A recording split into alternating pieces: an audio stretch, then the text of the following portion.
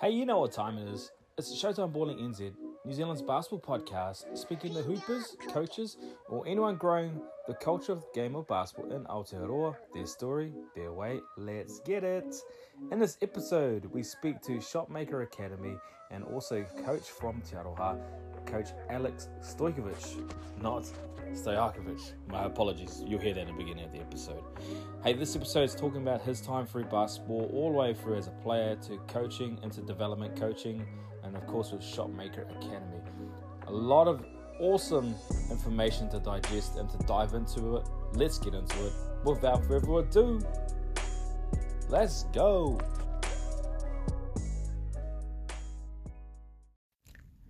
Our podcast is proudly sponsored and brought to you by the hydration team over at R-Line. R-Line has been scientifically developed at a leading New Zealand university for active people and athletes of all ages. Now, the easy-to-mix concentrate contains just what you need to hydrate and recover from exercise and hard work, and oh, it tastes so good. R-Line is designed to promote the availability of energy and to prevent or treat mild dehydration that may occur as a result of strenuous exercise. For more information, check them out on social media and also on rline.co.nz. Get yours today. Kia ora koutou katoa. Welcome to the show, Showtime Balling on all levels, New Zealand's basketball podcast. In this episode, we're speaking to an awesome coach who's based in Te Aroha and also a part of the Shotmaker Academy, Coach Alex Stojkovic. Welcome to the show. Well, welcome, John. Actually, it's Alex Stojkovic, but back in the day, I was mistaken for a cousin or somebody from Peja Stojkovic. Peja Stojkovic, yeah. It's very similar surname, but not spelled quite the same. But yeah, that's all good. Oh, excuse my poor enunciation or translation of your name. But Coach Alex, thank you very much for taking the time. You've got a plethora of knowledge in that basketball mind of yours, and we're looking forward to tap into it.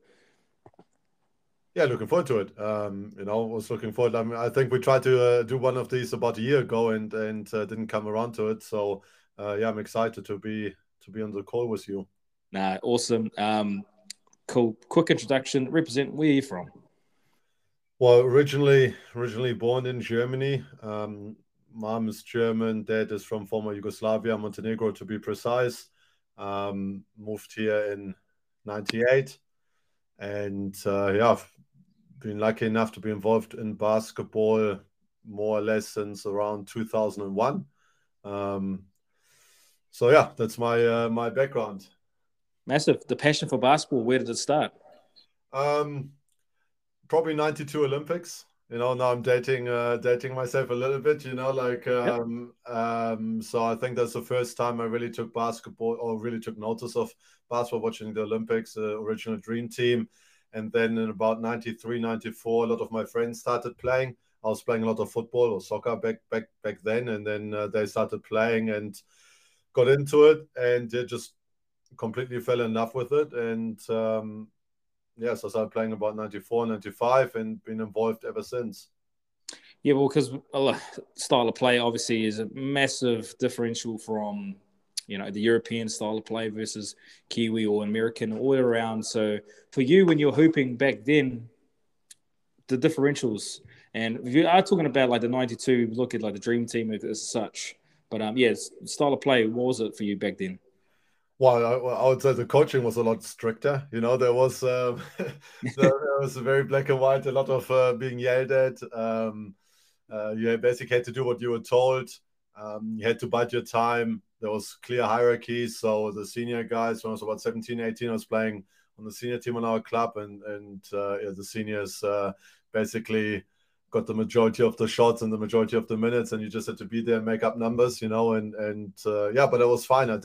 I didn't mind, but it was definitely a different coaching style back then. In terms of style of play, wasn't that much different back then. Maybe a little bit more. Well, I mean, initially more set play based, right? But it's mainly the coaching that was very different to New Zealand.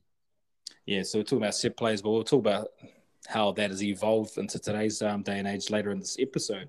So you came over, started within basketball in New Zealand. Yep. Why did you choose to get into coaching?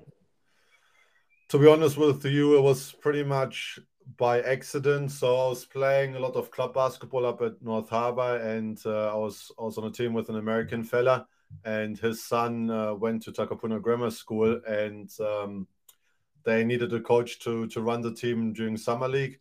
And he thought, hey, you would make a good coach. Why? I'm not too sure, but he thought I would make a good coach. So he introduced me to Mike Rogers, who was the head coach at the time and director of sport at the school. Introduced me to Mike, and yeah, Mike basically gave me the team for the summer, and that was my first coaching experience when I would say I was maybe 21, 20, yeah, 20 years old. And I was lucky that Mike really took me under his wing, and a lot of my opportunities in basketball actually have come through him. So yeah, so that's how I started. And I'll be honest with you, I mean, I was an average player at best. I wasn't very good, but I just really had this real passion for the game. I just loved it so much. So when I started coaching after a year or so, I thought, hey, you know what? I'm not going to make it as a player, but that coaching thing is pretty fun. Maybe that's something I could do as a profession. Mm. Oh, look, I totally can resonate with you with that. Like, you could sometimes say, like, for instance, like a real top level elite player may not be a good coach. But like those roles were reversed around. But yeah, I totally understand where you're coming from in regards to that. So you obviously found a way to connect, because connecting with your athletes is quite huge. Is that right? Yeah, 100%. I mean, it's a relationship business on all levels, right? Whether it is getting jobs, getting coaching opportunities, and then within teams, you have to build good relationships, and that's something that I've probably got better at over time. Again, maybe where I came from was a little bit more stricter, and then maybe a little bit more separation between coach player, but I think over the years I've worked on the relationship side of things. Okay, so from where you first started as a coach, can you possibly break down your timeline? Because over that time, you've probably jumped into different roles here and there. So all the way up to now, I know it might be a large list, but can you just go through those memorable coaching positions? Sure. So I started at Takapuna Grammar School. As I said, I was the assistant coach for Mike for a couple of years, and we had some great teams. We finished third at secondary schools nationals 2 years in a row. Lost the semi-final to Westlake Boys in overtime one time, and then lost to Church College in the semi-final the next year. Then I was lucky enough to coach the team myself for a season. And then Mike went on to be the CEO at Harbour Basketball, and he got me involved there in some initially just being an in-schools coach. So I did that kind of work. And then I was lucky that Graham Legg, who ran Northside Basketball Club, I don't think the club is run as such anymore, but they had a second division team. And back then there was lots of second division teams, but never enough coaches. So Graham asked me to coach second division when I was also only maybe 21, 22. So I started coaching second division with basically no real coaching knowledge, to be honest, just a lot of passion. But I did second division for about 5, 6 years in a row, and I had quite a bit of success on that level later on. But initially, it was just terrible. I was stuck with the worst team, and I probably was the worst coach. But it was a great learning experience. So did that, and then Mike got me involved with the Harbour Heat back in 2005 as an assistant coach. So I was an assistant coach on that team for a couple of years while also coaching the Harbour Heat Reserve second division team. And so that was all great learning experience. So like I've been an assistant coach for a few years and then got quite a few head coaching opportunities from there. And I know it might sound like a broken record, but Mike moved down to Tauranga to start working for the Bay of Plenty Rugby Union, and they set up a team down there, second division team, with the goal of getting a first division license. And he asked me to come down there and coach the team. So I did that for a couple of years. Unfortunately, we couldn't get a license, but still we had some great success. So we had the place pumping pretty good. We had big crowds, good sponsorship levels, we had imports. I mean, it was really good stuff for second division. And from there, what did I do? Coached Tauranga Boys in 2009, won Super 8 that year. And then in 2010, I went back to Harbour Basketball as development officer. And what did I do? In 2011, I think I coached the Harbour under 21 girls, won the national title. Then 2012, I was lucky enough to coach the Harbour Heat National League. So that was coach them for a season. And then probably the best team I've coached was the Harbour under 23 team back in 2013. We had a great team that year. Was the likes of Isaac Fotu on the team. Won a title there. And then my wife and I, we decided to move to Hamilton. Just purely out of financial reasons, because we wanted to get into the housing market, and it was just hard to get anything in Auckland. So managed to buy a house in Hamilton, and I coached at St. Peter's, Cambridge for a couple of years, which was a good experience. And from there, I got offered a job in Te Aroha for the Te Aroha Basketball Association, and been doing that ever since. So for 5 years now, going into my 6th year. And coached Te Aroha College here, and local rep teams. Yeah, so that's my coaching history in a nutshell, I suppose. Man, that's a lot of experience, and I suppose a lot of lessons are learned along the way, all the way from back then to now. What would you say to Coach Alex starting out? What do I think of my coaching if I look at myself back then? Well, yeah, so like if you were to look, jump in your DeLorean and go back to Coach Alex back into when you first started, what are you telling that coach? Probably stop being an idiot. Yeah, I was maybe, I don't know, maybe a bit too arrogant. I was always willing to learn, which I think is a good thing, and I was willing to work at the craft. But I think if I really think about it, back then I was coaching more for ego and not for the right reasons, if that makes sense. Yes. So like back then I was thinking, or to be fair, I probably attached my self-worth to the outcome of the team, So we win, I feel good. We lose, I feel bad, right? Yes. And so then I made it all about winning, try to get the best possible team, win a championship, whatever.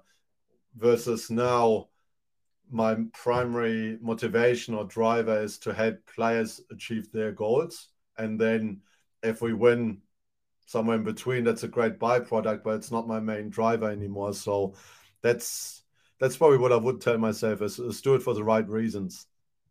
For real, like I can totally hear what you just said there, because there's quite a lot of young coaches who are just getting into the game. They want to try and make it easy on themselves, and naturally thinking, if I have the best team available, this should be an easier task. Not necessarily, I believe I don't reckon that's true, because you got to manage yourself, like egos. You got to manage talents. How do you distribute the time amongst their talents? But and these high expectations when you get those sort of teams, right? Oh, 100%. When I was young, I had a couple of teams where I remember I was coaching the Harbour under 20s one year, and I had Corey Webster, Tom Abercrombie, Marcus Whippy in the team, and we're a favorite to win the tournament. And then we lost the semi-final to, I think it was Hutt Valley. And look, I'll be honest, it's probably because of coaching, so because we did have the talent. So yeah, definitely, like, coaching talent, it's not easy. It takes experience. It takes people management skills, right? That I just didn't have at the time. No, understandable, because you have like these top elite players who probably been coached by many of coaches, and someone like, hey, look, you can't coach like my favorite coach. And it's hard sometimes because you're managing the personality versus the talent. They got the talent, right? So you're just trying to formulate reasonable gameplay or anything that'll help get results. That's right. Yeah. Okay, so now that you got all that information and all that experience, now you're probably looking at how do you organize your training sessions? Yeah, that's a good topic in itself. And I know we've had a chat about this before, but basically, when I was younger, and it's partially from what I've been taught, right? So obviously you learn from what you see. So just looking at the people I was working with at the time, a lot of it was based on set plays. A lot of it was 5-on-0. A lot of conditioning. When I'm talking about conditioning, I'm talking about like straight running, not trying to incorporate conditioning within the game.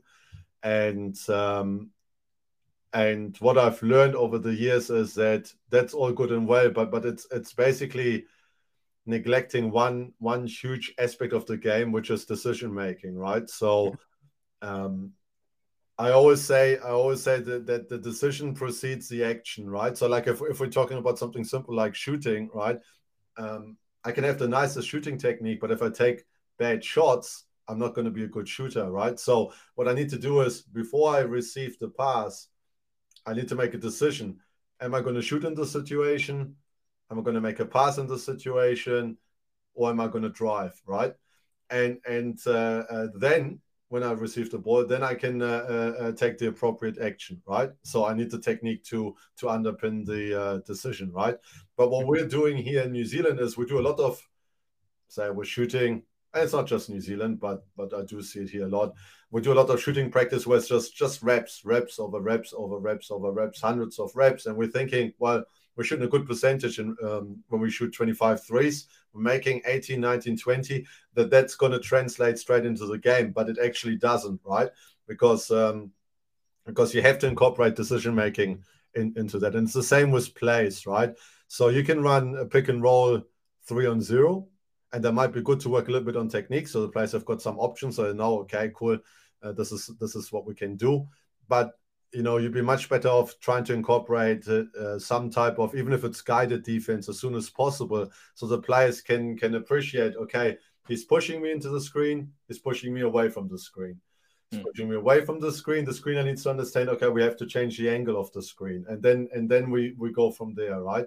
So I would say, from where I've come from, my practices have gone a complete 180 from being mainly on air to being very much focused on trying to develop decision making. Yes, yeah, absolutely. Because anything can happen, because you're going against other coaches who will be training defensive strategy to offset whatever offense that you got in play. And honestly, like a chair in front of you, or a cone that you're working on a crossover, isn't going to give you as much value as a moving body or something that can kind of deviate or variate you from making a decision. Okay. 100%. Yeah, 100% agree with you on that. Yeah. So how do you come to that? What's the breakdown for you in terms of making that effective throughout your training? So, I mean, if I give you like a basic rundown of a session, would be we start with a little bit of technique development, and we always make it individualized based on players' needs. So, for example, we get into the gym and say we've got 10 kids.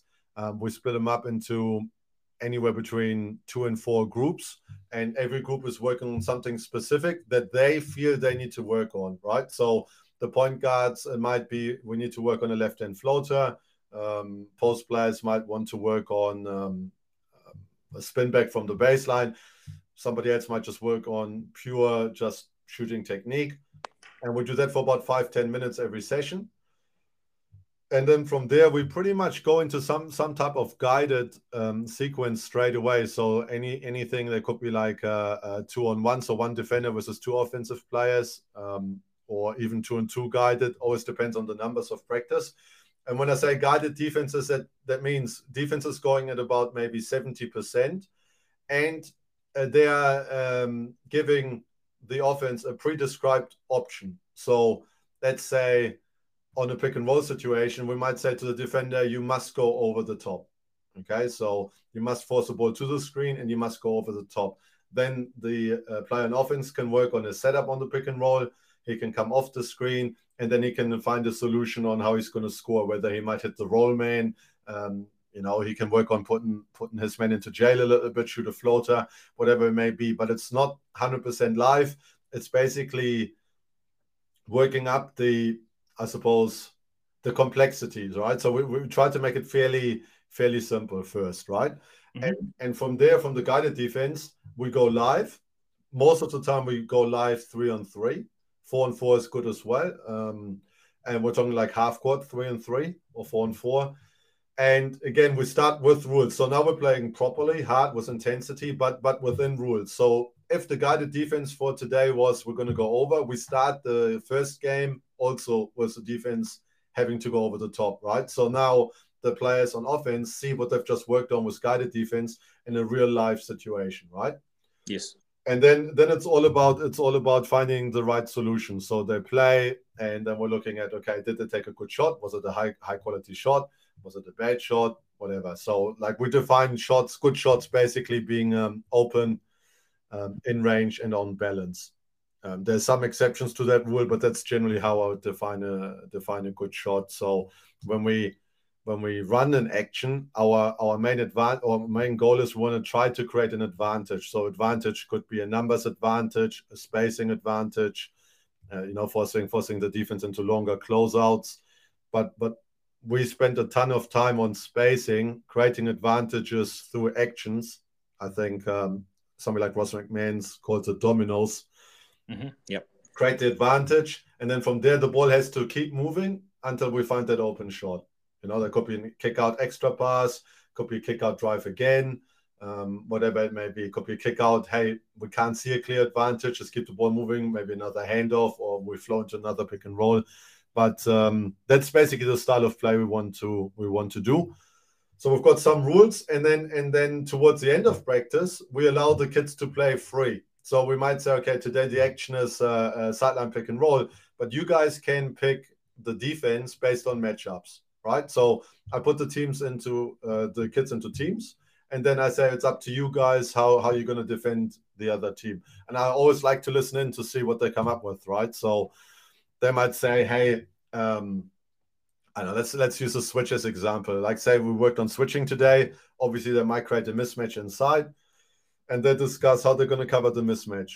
And we actually had it the other day, and one of the players said, let's go single coverage, even though it's a mismatch, because the other team has got two good shooters, so we don't want to give up an open three if we double down. I'm like, great, love it. That's a great plan of attack. But then I always mention to them, you have to have a plan B in place if that first plan doesn't work, right? Because that sounds good in theory, but this is like coaching when you prepare for a game and you have a game plan. You come into the game with your plan, okay, against this player, this is what we're going to do. But then that player all of a sudden kills you anyway, so you have to make an adjustment, right? So one of the rules our players are allowed to do is they can always call a timeout during a game. So if we play 3-on-3 half court, they can call a timeout, and they can make adjustments if necessary. Because what I don't want them to do is make a decision and then recognize it doesn't work, and then just keep doing the same thing over and over, right? So I would expect them to make a change up if necessary. And yeah, so that's basically how we play. And then depending on numbers, if we've got enough kids, we will finish with some 5-on-5 full court. But I'm also a believer in trying to give maximum repetition where possible. So I find 3-on-3 or 4-on-4 better in a training environment than 5-on-5, because kids just touch the ball more. So it makes sense to incorporate that in practice as much as possible. Awesome. That's great. That's great insight amongst that passage of conversation. I've heard a lot of positive terminology amongst that. One word I heard in there was solutions. And solutions is massively important for the growth of not just the game, but the kids, like IQ and terminology. And because we've got to try and the player empowerment that I'm hearing amongst your training, that's player-centered teams are tough teams to kind of go against versus, a coaching-centered team.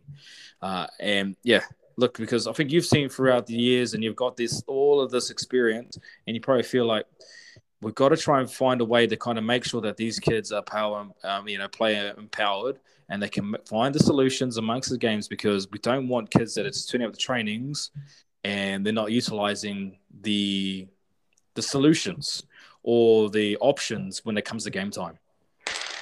Well, what happens a lot is that there's two things that happen, right? One, you rock up to a game, and like I said, as a coach, I might have a game plan. We might have watched the other team play on video, and we noticed they like to switch the pick and roll.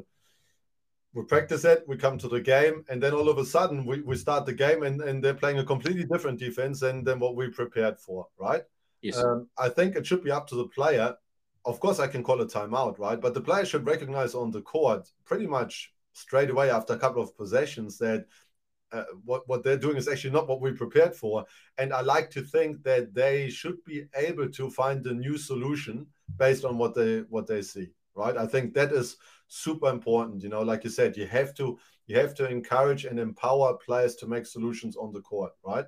Yep. Yeah, I'm a big believer in that for sure. Well, that's probably coming down to the culture that you put in sense and play. Because if you don't set the culture or the guidelines before and give and like saying, hey, look, I'm going to empower you players to make decisions and calls. Because sometimes I've seen along the way that some teams and some players have been stripped of that of that player empowerment. So there's a little bit of uncertainty in regards to, oh, coach says I have to do this, I must do this. Even though I'm making a read here and I can see if I did this, this will probably be better off. But I am stripped of my power of giving that option. Yeah. So, and the question there is always why? Why is the coach doing that, right? And to me, the answer is because their main priority is winning. Yes. Okay. They're not necessarily concerned about developing the player for the long term. They're worried about the short term.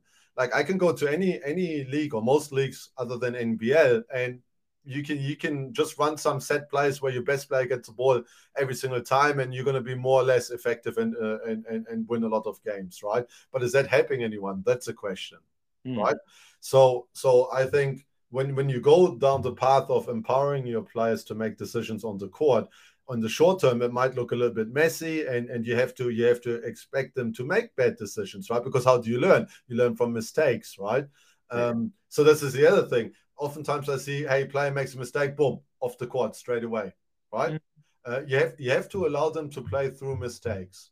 Okay. Now, if a player, like for example, if a player is lazy, it's different, right? If I watch them and they're not getting back on defense, okay, you're out, right? But I will never take a player out for making a mistake on offense if they're trying something that we've been working on in some way, right? Yes. And I think that's important. Like we have to decide, and every coach is different, and every coach can do whatever they want. So I'm not saying every coach should be solely worried about developing the players for the long term, but I would like to think if you're coaching junior basketball, it probably should be right up there in terms of priority for you, right? Yeah, absolutely. Yeah, and that's going to go into our next part of this this episode. We're talking about the coaching support, because maybe that coach does not have the support or does not have the experience underneath him to go, hey, look, this is all I know. And rewinding back to what I said, because then players become so hesitant because they're being drilled into their head that I must do this DHO here, or I'm going to get taken off. I'm going to get subbed out because I don't want to do that. So I've got to go get games. So in regards to that, coaches that need support, how do we support coaches around New Zealand? Because we need more of them in there. Because it's a voluntary gig. There's a lot of coaches that take pride in what they do, but they're not getting the supports, or they're trundling through endless hours of YouTube clips. They're going here and there trying to find things, but they don't actually know. So coach, how do we support? Yeah, it's a tough one, right? Because right now the situation is that for the majority of coaches, you are left to your own devices. It's up to you to find what you're looking for, right? Because there's just very limited support. Like obviously somebody like myself, I'm lucky because I am working full-time in basketball. So, I can organize my day that professional development is pretty much part of my day most days, right? Whether that's reading something or watching a game or, like breaking down some EuroLeague footage, whatever, right? I've got that luxury, but a lot of coaches obviously don't, right? So, and then the second problem is you said, well, they can go into YouTube and just look at all sorts of stuff. And the worry I always have with that is, well, what are they actually looking at, right? There's so much information out there. How do you decide what's good or relevant for what you need, right? Obviously, it's a big difference when you watch a NBA team run a pick and roll versus a team at the under 18 European Championships, right? So you have to make sure that you're actually watching something that's relevant to the age group that you're working with, right? So to answer your question, like a lot of it would have to be done at a higher level and then hopefully filter down, whether it's coming from Basketball New Zealand directly or associations, right? I think I think, and again, that's always a funding issue, right? So I know because I'm working for an association, because there's only so much funding around for things like coach development. But I would like to hope that, as a nation, we see coach development, or we should put more emphasis on coach development, because the better the coaching, the better the players are going to be, right? So that's one thing. And then I suppose it's just like what I like to do is, so when I mentor some coaches, sometimes I've got some young coaches who ask me, hey, what should I do, or what should I look at, right? Then what I like to do is I always try to point them in the right direction, and look at information where I think that's going to be helpful for them, right? So that's what I like to do, So I could give you some resources or people where I think that are worthwhile looking at if you want. Because I think that is always a big danger, is what information are you actually looking at? Yes. Again, I know there's a lot of people out there who want to get into coaching, and those, because coaching can be a hit and miss sometimes, because you want to give up your time, you want to give up your hard energy, but it's hit or miss, because you're trying to service or trying to teach the youth of today how to play the game. And you've got to service. If you're doing it for representatives, you've got to look at in terms of what the association wants. Mum and dad that's paying X amount of money for my kid to go and jump into a program. How are you gonna? Is my kid going to play? So there's a lot of things, because I think looking from the outside in, people can say, "Oh, your coach is this and that," but man, there's so much that goes into coaching. Yeah, 100%. And I think one thing you mentioned there is like rep basketball, court time, those type of questions, right? And I think this is where we sometimes also fall short, especially as associations. We don't provide clear enough guidelines to anyone involved. We don't provide clear guidelines to the parents, the players, or the coaches. Oftentimes the coaches don't even know what's expected of them. Am I here to win? Like, am I meant to win under 15 nationals? Am I meant to develop players? Am I meant to find a balance between the two? Am I meant to select bottom age kids, top age kids? Would you like me to have half each? What? There's a lot of clarity missing. Parents, hey, at this level, yeah, everybody's going to get equal court time. At this level, court time is based on what you're putting in. There's a lack of direction, right? And I think that goes, so that's separate a little bit from actual coach development, right? Like I think associations or schools need to make it very clear when they say, for example, they say, hey, we're looking for rep coaches, and when they interview someone, to say, hey, look, for this age groups, this is our expectations. We expect you to play everybody equally. Let's just say for under 13s, right? And then the coach might say, hey, you know what? That's not my cup of tea. I want to win. Great, no problems. We go our separate ways, right? But yes. What happens a lot is we say, cool, who wants the coaches team? Somebody says, yeah, I'll do it. And then we just leave them, okay? We just leave them. Nobody goes and watches their training. Nobody observes them at coaching at games, right? And then all of a sudden, you get the phone calls. Hey, we're paying $500 to be at this tournament. My son hasn't played for the last 3 games. What's going on, right? And I don't think that's necessarily the coach's fault. Like, I think a lot of it falls on whoever is organizing these teams and not providing clear information for anyone involved about what's going on. Absolutely. Yeah, because I'm not just trying to use this as an example, but I've heard this around the country. It's like, here's a bag of basketballs, here's a whistle, here's a clipboard, go.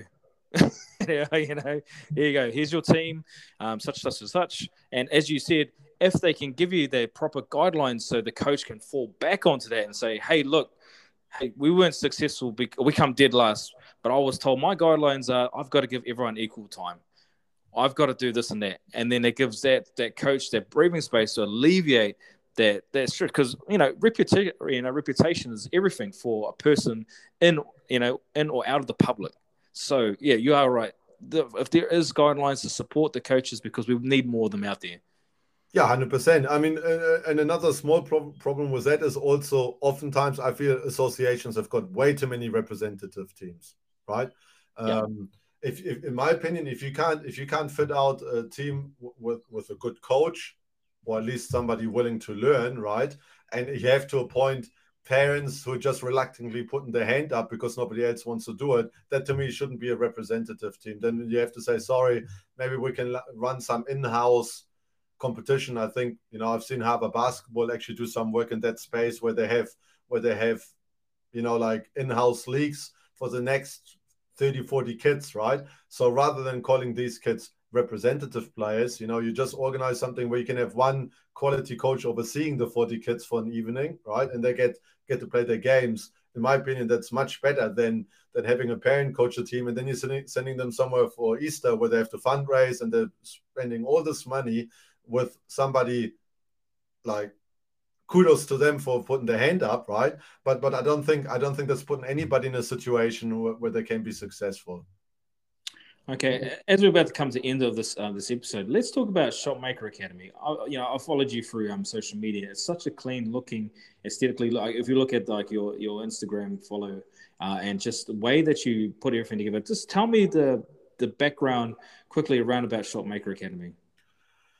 So I started about 10, 11 years ago. I had a different name back then, but I started back in Te Aroha basically just to supplement what I was doing work-wise. And main focus are around holiday camps and skill development stuff. So, when COVID is allowing us to, I go up to Auckland quite frequently and work out with players up there, Hamilton, Te Aroha. And I like to run some holiday camps here and there, right? But lately, though, or really for the last few years, a lot of my focus has been on just providing content, right? So like we're talking about resources and whatnot. So I try to pump out a lot of content, especially on Instagram, just to show players and coaches some ideas of what they could be working on that I find might help them, right? So that's what I like to do. I just like to create content and hopefully some people will find that useful. Oh, absolutely. Like I'm looking at it now. Like for instance, your latest post you put up is about the pick and roll setup with weekend finishing, and that's great terminology because a lot of like novice coaches will go, "What is that?" And it's just I think I can honestly say that you like to share the knowledge, and you're sharing the knowledge, and so but. Coming into that, how do you come up with the ideas around what you're going to be teaching and then what you're going to share on your content for your Instagram or your social media? Yeah, that's a good question. A lot of it comes from watching games. So I try to watch at least one game. I'm not talking about a full game, but some type of game pretty much every day.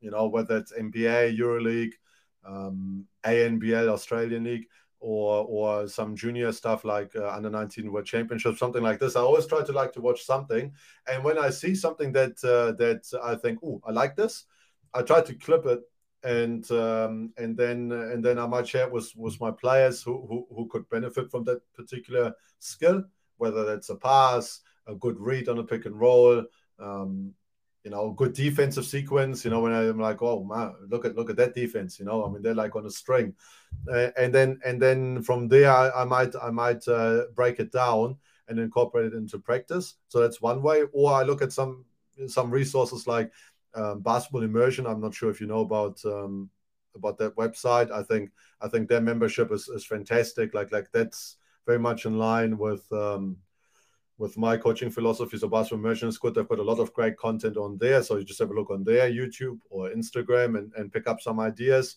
At the end of the day, you copy people, right? And that's a cool thing. So I want people to copy what I do. I copy what others do, right? And that's how we can share the knowledge and hopefully make the game better. Just like I have all my practices are always open. Like anybody can always come to my practice. I never, ever close a session, right? So if a coach wants to come and hang out and get some ideas, I don't even care if they would coach in the same league we're in. Wouldn't really bother me. Yeah, they can come and have a look.